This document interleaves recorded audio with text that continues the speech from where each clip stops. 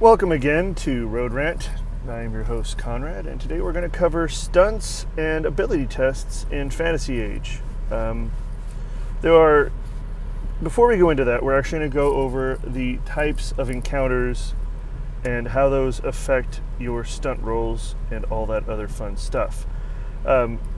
Much similar to 5th edition, there's 3 types of encounters that happen in Fantasy Age. You have the combat encounters.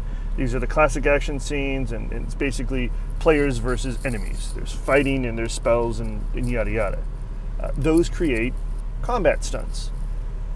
You have the exploration encounter, which are scenes about diving into the environment, finding clues, avoiding traps, solving puzzles, things of that nature. And then there are the role-playing or social encounters, which is exactly how it sounds. Conversation, intrigue, and investigation. Now, every time when you do an ability check or a combat roll, you roll the 3 dice, right? You roll 3d6, so 2 regular dice and your stunt die.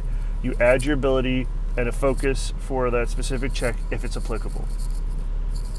If any time you get doubles on a roll, whether it's the 2 regular die or 1 die and a stunt die, so if you get 2 5s and a 4, you've stunted, aka you gain stunt points, and that is a total of stunt points is equal to the amount of amount rolled on your stunt die. Sorry for that, I had to sneeze. So let's say you roll 2 2s and a 6, so for a total of 10. And one of those 2s is your stunt die. You now have 2 stunt points to spend. If you're in combat, you get combat stunts, and they range from 1 stunt point all the way up to 5 stunt points. So 1 stunt point being a rapid reload, you can immediately load a missile weapon, whether that's a bow or a handgun, all the way up to lethal blow, which you deal an additional 2d6 points of damage on your attack.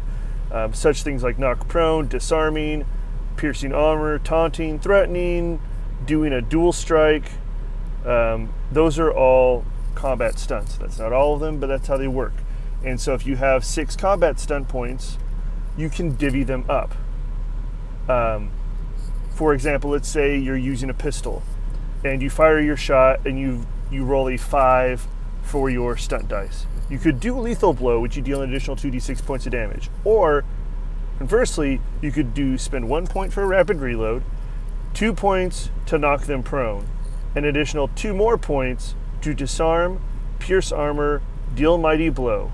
One of those, for a total of 5 stunt points, which means that during combat, you're doing cool things without having to necessarily think about doing cool things.